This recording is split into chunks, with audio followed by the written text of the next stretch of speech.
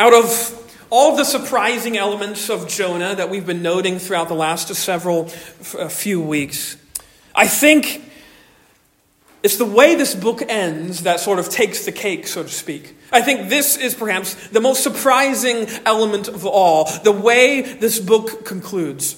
So far, as we've noted, the narrative of Jonah has not sort of fit the mold, so to speak, when it comes to books of the Bible. Nothing has really turned out like we have expected it to. It's been a series of surprise after surprise. So in that sense, it should come as no surprise really to us that the conclusion to this book would follow that same trend. And indeed, I think chapter 4 gives us one of the most unexpected and most jarring endings ever recorded. It leaves us truly on a cliffhanger. If you note again, verse number 11, the ending of Jonah can barely be called an ending since it closes with a question that is never answered. Notice, God is inquiring with his runaway prophet who is now this disgruntled prophet, and he says to him, "Should I not pity Nineveh, that great city, in which there are more than 120,000 persons who do not know their right hand from their left, and also much cattle? Should I not have pity on them?" And we don't ever know. We are never told. There's no other place you can go to find out how Jonah responded to this question, this inquiry of his own lack of pity for the people of Nineveh. We never know what happened to Jonah. Whether that was his come to Jesus moment, so to speak, or if he dug his heels in even further in his own stubbornness and self-righteousness. But I think because this book doesn't really have an ending, at least how we would perhaps like to have it, I think that's what makes it so profound and so thought-provoking. Because with no answer supplied, with no sort of answer to tell us that everything was nice and neatly wrapped up with a nice little bow and everything just finished happily and go-lucky and all that kind of stuff, we don't get that answer. Because of that fact, I think this very same question ought to be asked of us. And indeed, I think that's the case. As Jonah is sort of being cross-examined by his Lord, we too are being cross-examined by him, asking us, do we really have a right sort of frame of mind when it comes to the pity of God for people that we think don't deserve it? That's what's being asked here. When God puts his prophet on blast for his lack of compassion and his lack of concern for the people of Nineveh, I think he's putting us on blast too. And maybe that might startle you. Maybe you might think that sounds a little bit too blunt for a Sunday morning, Pastor Brad, but I think that's the point. Jonah is a startling book. It should be a surprising book to us. We shouldn't try and get ahead and predict where it's going. It's a book that ought to startle us. And it ought to startle us by this display that God gives us of just this startlingly unstoppable mercy that he displays for people, again, that don't deserve it. That's what I think the narrative of this book is all about. It's meant to surprise us. It's meant to catch us off guard with how sovereign God is, with how much involvement he has in the everyday happenings of life. That's what was so fascinating about the first chapter, where even as Jonah thinks he's running from God, he's making all these decisions, who is actually overrunning him? It's actually God who is chasing him down. But here we're given a glimpse also not of just the surprising sovereignty that God has, but the surprising amount of compassion that he has. And I think even still, both of those themes are on full display in this closing chapter. As we noted last time, chapter 3 ends with an amazing turn. Jonah, perhaps regrettably, but who knows what his mindset was, he goes back to Nineveh after being spat back out of the whale's belly, and he goes to Nineveh and he preaches a message of coming disaster for the people of Nineveh, and they receive this message with repentance and contrition and humility. Jonah, this sort of reluctant preacher, so to speak, preaches a message that leads to a wave of remorse and repentance that sweeps over an entire city. Every Assyrian, we are told, is brought to their knees. Verse 5 of chapter 3, from the greatest of them to the least of them. A citywide revival is happening inside. People, indeed, I would say, are declaring their faith in God Most High. And this is startling in and of itself, as we've noted, as we've seen, because this is Nineveh. This is the people of Assyria. They are people who didn't know much in the way of mercy. They were violent, they were cruel, they were brutal, and here they are being treated in the opposite of those ways. They're repenting, they're praying, they're crying out to God. That's startling in and of itself, but I think what is even more startling than that is, again, noting Jonah's response. So again, people of Nineveh repent. God turns from the disaster that he said that he would do. And then notice verse 1 again of chapter number 4. You have this great revival and then yet this incredible transition. But it displeased Jonah exceedingly.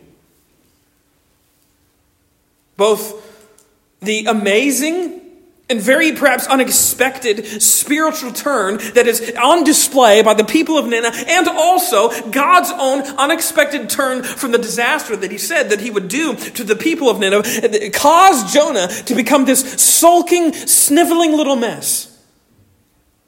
He's crying out to God in a prayer that could barely be called a prayer, that's made up of nothing but just intense anger and displeasure, all directed at God. How dare you, God? I knew that this was happening. That's what he says.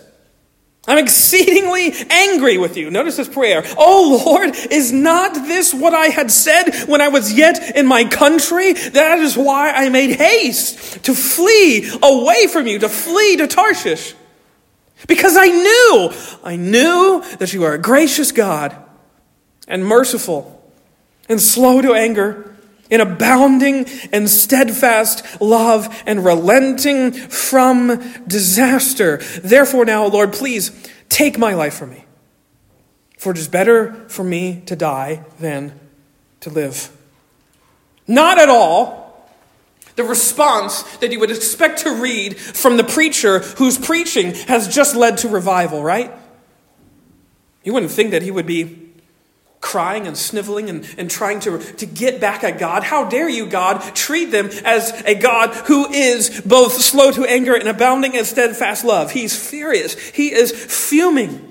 And you notice he's trying to justify his demeanor. He's trying to justify his feelings. He's trying to justify everything. Not only in the past when he ran from God, but he's now trying to justify his present disgust for the way things have turned out. I knew that this was happening. That's why I ran away in the first place. I didn't want to have any part of this. See, in Jonah's mind, in his perspective, his feelings are entirely reasonable and justifiable. He's perfectly right to be acting this way in his mind, to be acting like a little toddler who's not getting their way. And now he's crying because Nineveh is actually repenting. And you think that's right. Nobody in their right mind, perhaps, would have ever thought that a city like Nineveh, filled with people like the Ninevites, should ever be treated with an ounce of kindness, with an ounce of mercy. Because they were the least likely of all people to show mercy and kindness to other people, to their opponents. But as Jonah confesses, he knew. He knew that this was the type of God that he represented. And he couldn't stand this outcome. He couldn't stand it. That's what's causing him to spiral in this little moment as he's crying to God, venting all his frustrations to God, for God treating these people who needed mercy with mercy. And he couldn't stand it. He couldn't stand to see it. And I'd wager to say that next to no one in Jonah's day would have been okay with this turn of events either. No one would have been cheering and applauding and just standing on their feet and shouting that Nineveh is repenting. Nineveh deserved judgment. They deserved to be punished. They deserved to pay for all of the crimes, for all of the atrocities, for all of the cruelties that they had inflicted upon the rest of the world. They deserve to pay for that. They should have got what was coming to them. They should have got their comeuppance. They should have got what was coming for them from on high. And if only Jonah had not have opened his mouth, they would have. At least that's what perhaps many other people thought.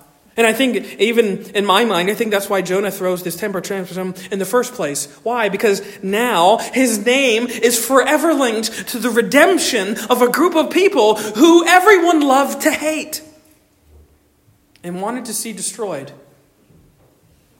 No one wanted to give leniency to the people of Nineveh. And now Jonah's name is the name that's linked to the fact that now leniency is being shown to, yes, the Ninevites, the Assyrians, the terrorists of the ancient world who have no ounce of pity for any of the people that they ever come up against.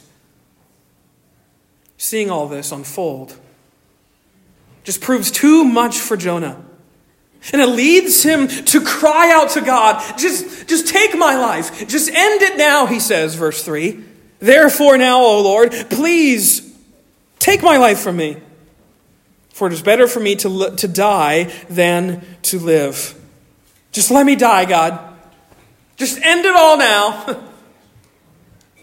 His displeasure and his distaste for this incredible display of mercy that God has shown towards Nineveh brings him so low that now, once again, he doesn't even want to witness it. He doesn't even want to be around to see what's going to happen with that city, so to speak. He just wanted to see the amazing effects that God's grace can have on people who are desperate for it. He just wanted to be around to witness it. So he's crying, he's pouting, he's moping. And yet, surprisingly enough, in the middle of all that fury, in the middle of all that crying, in the middle of all of that frenzy, notice again who shows up. God does. He's crying, he's complaining, he's crying out to God in just this anger that he thinks is justified, but it clearly is not. And then what does God say? And the Lord said to him, verse 4, do you do well to be angry? It should surprise us that, in a way, God shows up to speak to his reluctant prophet, who is now just a prophet who's pouting. But I think it should surprise us even more that God shows up not to lay into him, not to sort of give him a word of cruelty or harsh judgment or anything like that. Instead, what does he show up doing? He shows up with a probing question that seeks to shake Jonah out of this little fit of rage that he's in. Shake him out of his pity party. Shake him out of his temper tantrum. Do you do well to be angry? God's question to Jonah, I think, it's just another glimpse, another revelation that God's heart is filled with compassion. Yes, he's seeking to correct his prophet, but he's not laying the hammer down, so to speak. He's coming and asking him to see how wayward he has gone, to see how far he has strayed in his own mind away from the things of the Lord. It's a gracious correction, so to speak.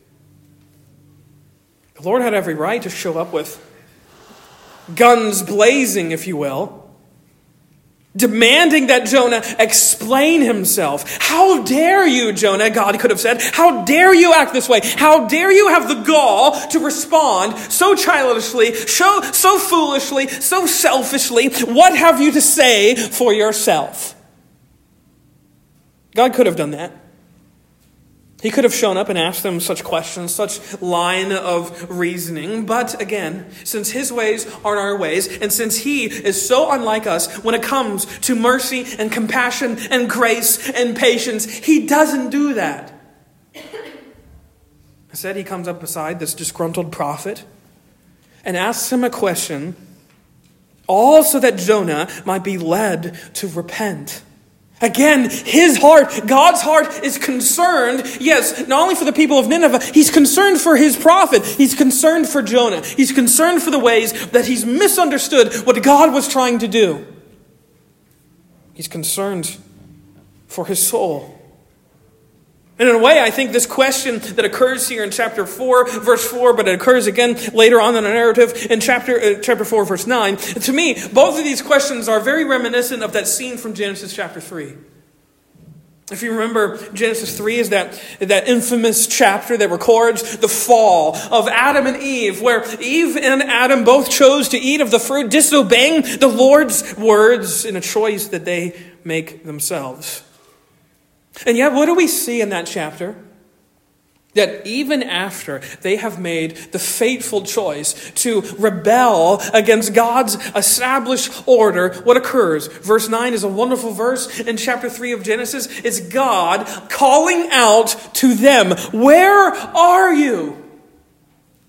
Omniscient, omnipresent, omnipotent God. He's asking where they are. You catch the irony of that? He already knows where they are. He already knows what they've done. And he calls them out anyways. Why? Because those are words that are inviting them to confess in order that he can embrace them again. And I think a similar moment occurs with Jonah here. He's being invited to confess. God wants Jonah to see that his anger is not justified. He is not right in his feelings of fury for what has transpired in Nineveh.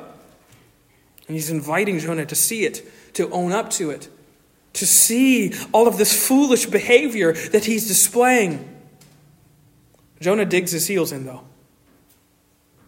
He decides to exit the city and get a seat, perhaps, for what he hopes will be an eventful next few days. Look at verse 5. Even after that question, it says, "And Jonah went out of the city. And he sat to the east of the city and made a booth for himself there. And he sat under it in the shade till he should see what would become of the city." What is he expecting to happen? I think very likely that he's expecting that disaster is still going to strike.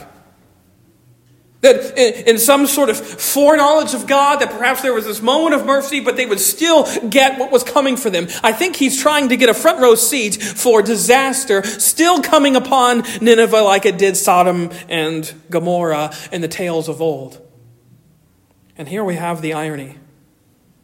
An irony that should strike us. And indeed, this irony should startle us. Inside the walls of Nineveh, what's happening? A massive revival, an outbreak of repentance is ongoing and still going on, and it's rapidly spreading.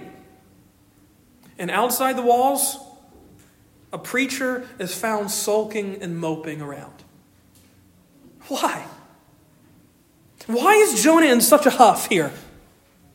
Why is he so off base? How could he go from preaching to the Ninevites to being so distressed that they responded positively to his preaching? How does that make sense? Why is Jonah reacting like this? Well, I think the answer is quite simple, actually. I think Jonah is reacting this way because Jonah did not understand grace.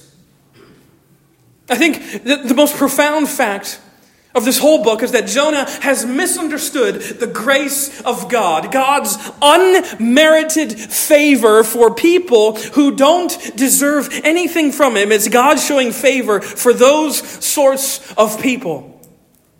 Grace, quite simply put, is getting something you don't deserve. And Jonah's view of it was severely limited. It was severely small. And again, I think this should startle us. It's Jonah, the preacher. Jonah, the man of God, the one who serves the people of God. He's the one who's seen pouting over the grace of God being given to people that he says they don't deserve it. On those people, the wrong sort of people, are getting grace. And however, even as Jonah is having this little pity party, God shows up.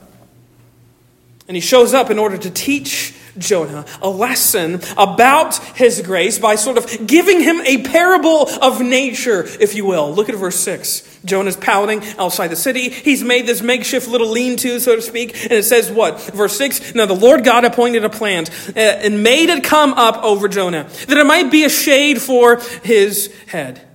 to save him from his discomfort. So Jonah was exceedingly glad because of the plant.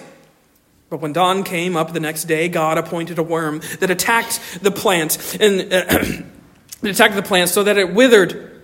And when the sun rose, God appointed a scorching east wind, and the sun beat down on the head of Jonah so that he was faint, and he asked that he might die, and said, "It is better for me to die than to live." Perhaps you're familiar with this part of the story. God causes a plant or a gourd or some sort of vine to sprout overnight. And we can get distracted. We don't have to sort of identify what type of plant it is. There's all types of theory on what it might be. But the point is what? God appointed it to be there. And he appointed it to grow overnight and grow so much that it would provide a relieving amount of shade for Jonah's head, saving him from the blistering heat of the sun. But yet, just as quickly as that plant appears, so too does it disappear. As also, God not only appointed that plant to sprout and grow overnight, he appoints a worm the next night to come up and attack and devour that plant. And so now Jonah's covering, his shade is ruined, leaving him with next to no shelter, next to no relief to withstand the scorching east wind that God had also appointed. And this sends him spiraling. If he wasn't already low before, now he very much so is now, where he cries out again, "God, just end it.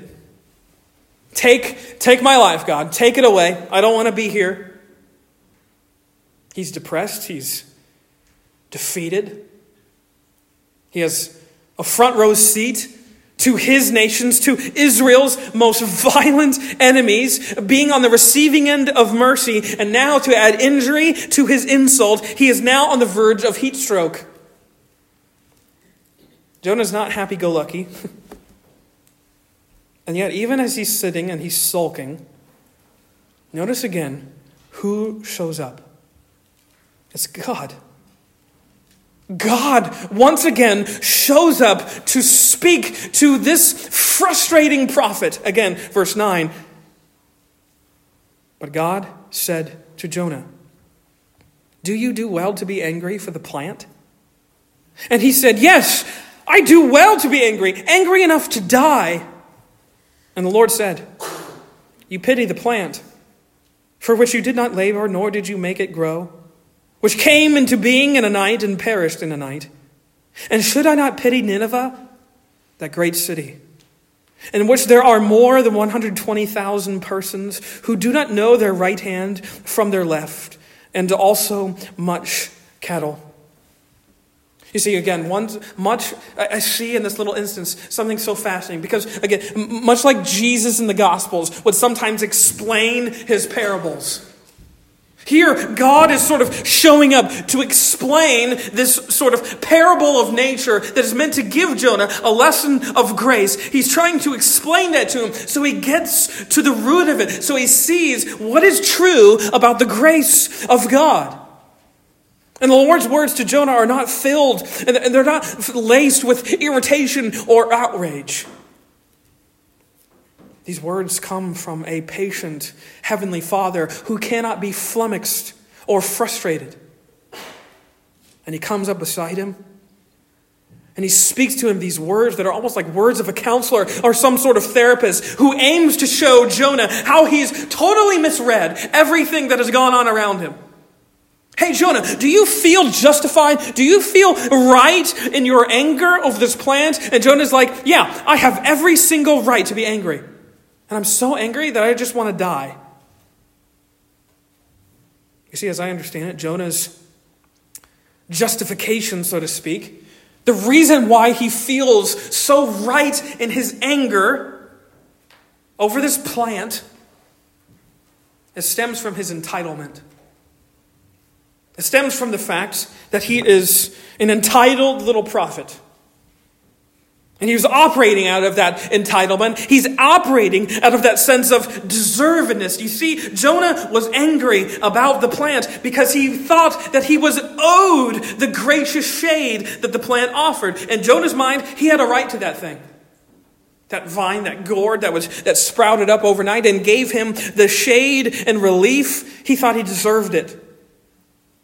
He thought that he was owed it. Therefore, when that right was taken away, when it was so cruelly taken away from him, when what he deserved, or what he thought that he deserved, was devoured, his anger in his mind was justifiable. I have every right to be angry. You took away what I deserved. And the point that God strives to make to him is that he's owed nothing. He doesn't deserve anything. Again, verse 10. And the Lord said, you pity the plant for which you did not labor, nor did you make it grow, which came into being in a night and perished in a night. And should I not pity Nineveh, that great city, in which there are more than 120,000 persons who do not know their right hand from their left, and also much cattle? Jonah had no involvement in the cultivation of that little gourd. He did not labor for it. He did not make it grow. He was, quite literally, we could state it this way, he was enjoying the shade of something that he had no entitlement to, that he had no involvement in, he had no ownership of. Indeed, the shade and the relief that plant offered was entirely a gift of grace that sprang out of the undeserved pity of God's heart. That's where it came from. It sprouted a night and it went away in a night to teach Jonah a lesson. That Jonah himself was on the receiving end of God's pity, his compassionate concern, even at a time when he didn't deserve it. Even when Jonah is at his very worst, God is giving him a little bit of relief. Why? Because he's showing him that's the type of God he is. We have this conversation sometimes with our kids. Lydia and Braxton, they take after their dad's own heart. They love dessert. It's the best part of any meal. And sometimes, as you know, if you've had dinners with little kids, they aren't always on their best behavior throughout dinner. And they suddenly feel incredibly full. Except for when you offer brownies or something like that. Then they have way more extra space in their stomachs. And sometimes, though, they've been so naughty that you don't want to give them dessert. You didn't deserve this tonight.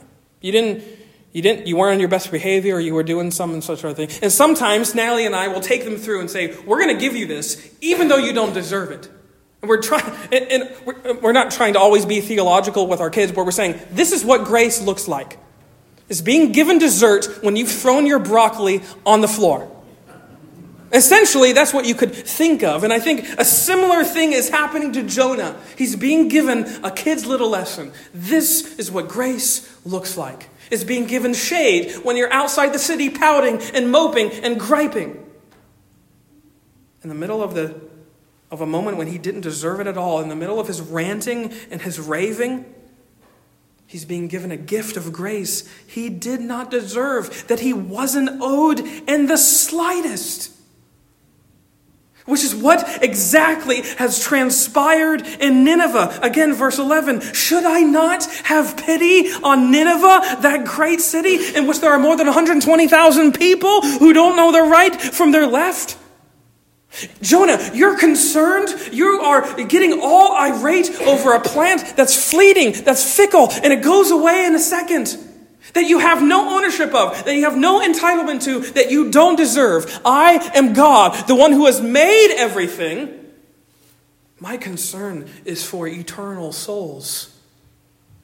And I do have a right to pity them, because I'm the one who's made them. Your heart burns and breaks over a gourd that you thought you deserved, but my heart burns and breaks for souls that are desperate for grace and they don't even know it. That's what God tells Jonah. You see, Jonah's biggest blunder, so to speak, is a failure to understand that God's grace always is always undeserved and always falls on those who least deserve it. That's what makes it grace. That's what makes it unmerited favor. If it was favor you could merit, then it wouldn't be free and it wouldn't be grace. It would become a wage. Paul talks about this in Romans chapter 4. If the favor of God is something we earn, it's no longer a free gift. It's a wage. It's like your paycheck. You do the labor to get the check at the end of the week. That's not what God's gift is. The gift of himself is not a paycheck. It's not a wage. It's a gift he gives. And Jonah had gotten lost. He had gotten so mired. Maybe it was his pedigree. Maybe it was his position. Maybe it was his own pride. Or maybe it was a combination of all three. But whatever the case, Jonah was acting as if grace, if God's unmerited favor and unrelenting mercy was something that he was owed. It was something that he deserved. It was something that he had earned. But again, as soon as you twist the grace of God into something that you are owed, you can be sure that you've made an idol of your own worthiness. Yeah, I deserve that. Look at all the things I've done. Look at who I am. I deserve that. That's Jonah here in this moment. He had forged, we could call it, an idol out of his own bloated sense of worthiness and achievement, failing to remember his own words. Flip back to chapter number 2. Look at verse 8. This is really fascinating that Jonah forgot this. Jonah 2, verse 8. Those, Jonah prays, in the belly of the fish. Those who pay regard to vain idols forsake their hope of steadfast love. And that's exactly what transpired for Jonah. He paid regard to the idol of his own vain self-importance. And in so doing, he had abandoned, forsaken his hope, his true hope of what steadfast love looks like. Jonah, of course, has no leg to stand on. He has no case. There's no argument that he can make to sort of justify his actions or his feelings, but in his own sort of misshapen idol of self-righteousness and self-importance, that's what's blinding him to see the irony of this whole scene. He is angry at God for showing a divine dose of compassion and patience to a wayward and wicked group of people when he himself was a recipient of that same divine compassion and patience. That's the irony. He was on the receiving end of what he was getting mad at God for dishing out. It's once again reminiscent of the scene at the end of Luke chapter 15. Go with me to there really quick. I think the scene of Luke 15, specifically the parable of the prodigal son, as is most often referred to, is one of the most important little pictures that help us understand what occurs at the end of Jonah. What happens? Luke 15, at the end, in verse 25 through 32. What do we have occur? We have a father going out to his sniveling, sulking son, who is pouting while a party is happening on the inside. Look at verse 25. Now his older son was in the field. And as he came and drew near to the house, he heard music and dancing. A party's already going on. The older brother, who has been laboring and toiling in the fields for years on end perhaps, comes home to find a celebration is happening. What is this party about, and why did you start without me? And he called one of the servants and asked them, verse 26, what these things meant. What's going on? What are we celebrating? And he, the servant, said to him, your brother, that prodigal, foolish brother of yours, the one who demanded his inheritance before your dad was dead, and then went out and squandered it, frittered it away on riotous living. He's back. he has come home, and your father has killed the fattened calf because he has received him back safe and sound. But he, the older son, was angry and refused to go in. But his father came out and entreated him. But he, the older son, answered his father, Look, these many years I have served you, and I never disobeyed your command. Yet you never gave me a young goat that I might celebrate with my friends. But when this son of yours, who has devoured your devoured your property with prostitutes, you killed the fattened calf for him? And he said to him, Son, you are always with me, and all that is mine is yours. It was fitting to celebrate and be glad. For this your brother was dead and is alive. He was lost and is found. Why is this brother so mad? Why is he so frustrated? Why is he so angry? It's not because they've started a party without him. Oh, that might be part of it. I think it's because, like Jonah, this older son was operating out of this understanding that the kindness of his father was a blessing that he had merited, that he had earned by way of service, by way of obedience, by what he had done. Again, look at verse 29. Notice what he says. These many years I have served you, and I've never disobeyed you. I've always been straight and narrow. I've never veered off to the right or the left. I've never disobeyed what you've said. I've always gotten up at the crack of dawn, done all my chores, done everything that I needed to do. I've labored, I've toiled, I've struggled, I've worked. And you've never given me something like this. You see, in the eyes of this older son, he thought he was deserving of this favor of his dad because of his labor. He thought he was owed the love of his dad because of what he had done, because of how he had worked for it. And that's what makes him so ticked off that when his younger brother who comes away from that far country, he comes back home after having wasted all of his dad's money, after having really not doing anything. And now this younger brother is on the receiving end of his father's affection, of his father's benevolence. That should have been my party, Dad. That should have been my friends. That should have been my food. That should have been my celebration. Why aren't you celebrating me? You see, as soon as you think that the unmerited favor of God, as soon as you think that the grace of God is something that you are entitled to, you've forgotten what grace is. You've forgotten the whole thing. The grace of God, to use the terminology of Jonah, his pitiable concern for the lost, it's not a wage that we can earn. Nor is it a badge that we can win, and it's not a blessing that we deserve. Grace is entirely and absolutely undeserved, and it's always a gift given to the undeserving. To prodigals, to Ninevites, to sinners. You see, Jonah is a book that gets to the heart of what the rest of the Bible reveals. It gets to the heart of the gospel. And what is that? It's the announcement that the sacrificial death and resurrection of God's own Son is a gift that God gives indiscriminately out of his grace. And it's a gift of grace offered to the undeserving, which is a category that includes everyone.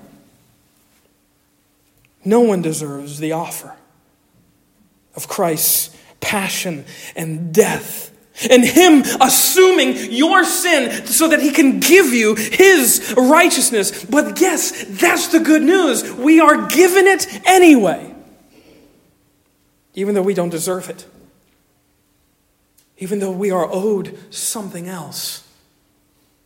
This is what God in Christ has designed, has desired from before the foundation of the world to give each and every single one of us. It's a gift of grace. It's a celebration for the prodigal returning. It's a rejoicing at the repentance of the people that were thought to be so far gone, turning back to the God who is ready to embrace them.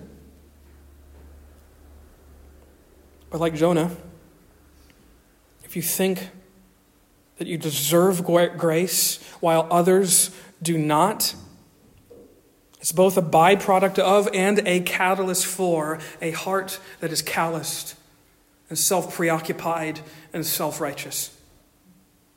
That's Jonah here in this scene. He's closing himself off from the pity of the people of Nineveh for their predicament, for their plight. And instead, he's keeping his blinders on. So all that he sees is himself and his own needs. That's what self-preoccupation does. That's what self-righteousness does. That's what a bloated sense of our own worthiness and achievement does. It blinds us to the needs of others, and how they too might be the prime candidates who need the grace of God. And you see, what Jonah displays is the exact opposite of what God in Christ has done for the likes of you and for me. That's what the Bible tells us. The good news of God announces that, this is Psalm 72:13, that he has pity on the weak and the needy and saves the lives of the needy. That's what the whole Bible is about. It's about that announcement that God, who has spoken everything into existence, what has his attention, what has his concern? The pitiable plight of sinners like you and me. And because his heart is so filled with compassion, that's his posture. That's his posture to the world. He has pity on the weak and the needy, not because the needy deserve it, not because they have labored for it, not because they've done anything to work their way into a better standing with God, not because they've done something to earn this favor, but only because he is a God whose heart burns for the lost and the needy and the weak and the most desperate of sinners in the whole entire world. That's who God's heart burns for. Flip back a couple pages. Read this awesome verse. Hosea. If you just go back to the left in your Bible from Jonah. Go to Hosea chapter 11. Listen to God's words. I love what he says here. Even as his own, this is a prophecy given to his own people, the people of Israel. People who have turned away from him countless time after countless time after countless time. And notice what he says. Hosea 11 verse 8. Listen to these words. I love these words. How can I give you up, O Ephraim? How can I hand you over, O Israel? How can I make you like Admah? How can I treat you like Zeboim? My heart recoils within me. My compassion grows warm and tender. I will not execute my burning anger. I will not again destroy Ephraim, for I am God and not a man, the Holy One in your midst, and I will not come in wrath. Even after all of the countless times Israel had turned away from him, what is God's posture and position towards them? It's one in which his heart is burning for the weak and the needy. That's everyone. God's word is a revelation of that. Flip through any page you want, go to any story you want, go to any sort of book of the Bible that you want. All of this book deals with one all-important message. It's a revelation, it's a revealing, it's a showcasing that he in his heart has unfathomable depths of favor and compassionate concern precisely for those who don't deserve it. That's what the Bible tells us about. That's what the good news is. God's gospel, it tells us all about how God's Son has looked with unmerited pity and unrelenting mercy on a world full of pitiable, problematic sinners who don't know their own predicament, who don't know their right hand from their left. And he, that same Son of God, has assumed their predicament as his own. That's Philippians chapter 2. You don't have to go there, but you can read it. That's what it talks about. Actually, I'll go there anyways. Philippians 2. Let me read those verses. Philippians 2, verse 4.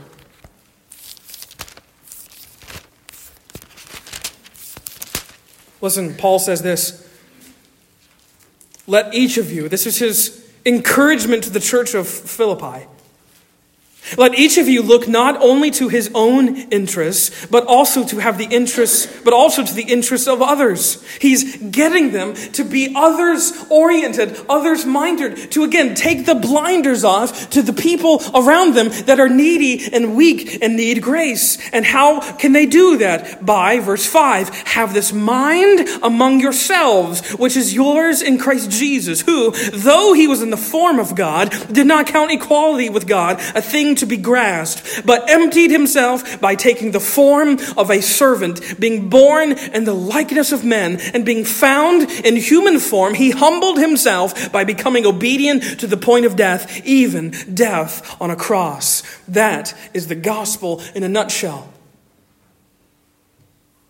God, unlike Jonah, he looked with pity and compassion on people who didn't deserve it, and instead of sulking and sniveling and throwing a pity party for himself outside of the city, what does Jesus do outside of the city? He sacrifices himself for those who didn't deserve it, for those whose own interests were their own. What does Jesus do? He takes up their plight as his own. He takes up their predicament and their problem as his own. He takes up their sin as if he was the one who had perpetrated it. Why? Because God's heart is filled with boundless sympathy for sinners, so much so that God condescends. He comes to where sinners are in order to rescue them from certain damnation. That's who Jesus is. He is the embodiment of God's compassionate concern and the embodiment of God's pity for the whole world. And that's what grace is. It's the undeserved gift of absolution and forgiveness given to the undeserving because of the undeserved death of God's only Son. That is the amazing thing you have to see, that Jesus didn't get what he deserved. Why? So that we could get what we don't deserve. That's what the gospel tells us. Is that he was getting something that he didn't earn, that he didn't do anything to receive. Why? So that he could give us something that we didn't earn, that we didn't do anything to receive. That is the amazing announcement of God's grace. It's not something that we should take advantage of. It's not something that we can just fritter away and not have any bearing on our life. You see, that is the enormity of what occurs when we announce the grace of God. It's not just God being easy on you. It's God giving you a gift that you in no way deserve and never, ever could. You could never work your way into earning this thing that he has given for free. And it changes your whole life. See, the question that concludes Jonah is, as we've noted, one that is not only directed at Jonah himself, but it's also directed at us as well. This cross-examination that occurs here is a cross-examination of us. Are we revulsed by the grace of God being given to, quote unquote, the wrong sort of people? Do we see sometimes something occur and we're like, man, they didn't deserve that? Or do we recognize that we too are the wrong sort of people? Are we living as if grace is something we deserve, as if we have a right to the favor of God, or are we rejoicing in that undeserved gift? If you don't have to go there, but if you still have your finger there, go back to Luke 15. I'll close with this. Because we see the contrast. A contrast that is so apparent. Because Jonah is reluctant and he's fuming and he's mad and he's throwing a temper tantrum. Notice what Jesus says in all of his parables. Luke 15, verse 5. After the one sheep that was lost is found, what happens? And when he has found it, he lays it on his shoulders, rejoicing. When he comes home, he calls together his friends and his neighbors, saying to them, "Rejoice with me, for I have found my sheep that was lost." Just so I tell you, there will be more joy in heaven over one sinner who repents than over 99 righteous persons who need no repentance. Here we see the contrast. If you're getting disgruntled at God's grace being shown to people that you think don't deserve it, it's likely because you think that you've done something to earn it or win it or deserve it. But those who know that they don't deserve God's grace are those who rejoice in his grace the most. And that's what church ought to be. When we come in here, we are being reminded of what happens. We are being reminded that all that we are and all that we have, it's not because of us. It's not anything we are entitled to. It is all a gift out of the pity of God in his heart for us. We are here because of grace. Amazing grace, how sweet the sound. We sing that song and we barely even let it register what it's talking about. Have you ever considered how amazing the grace of God is?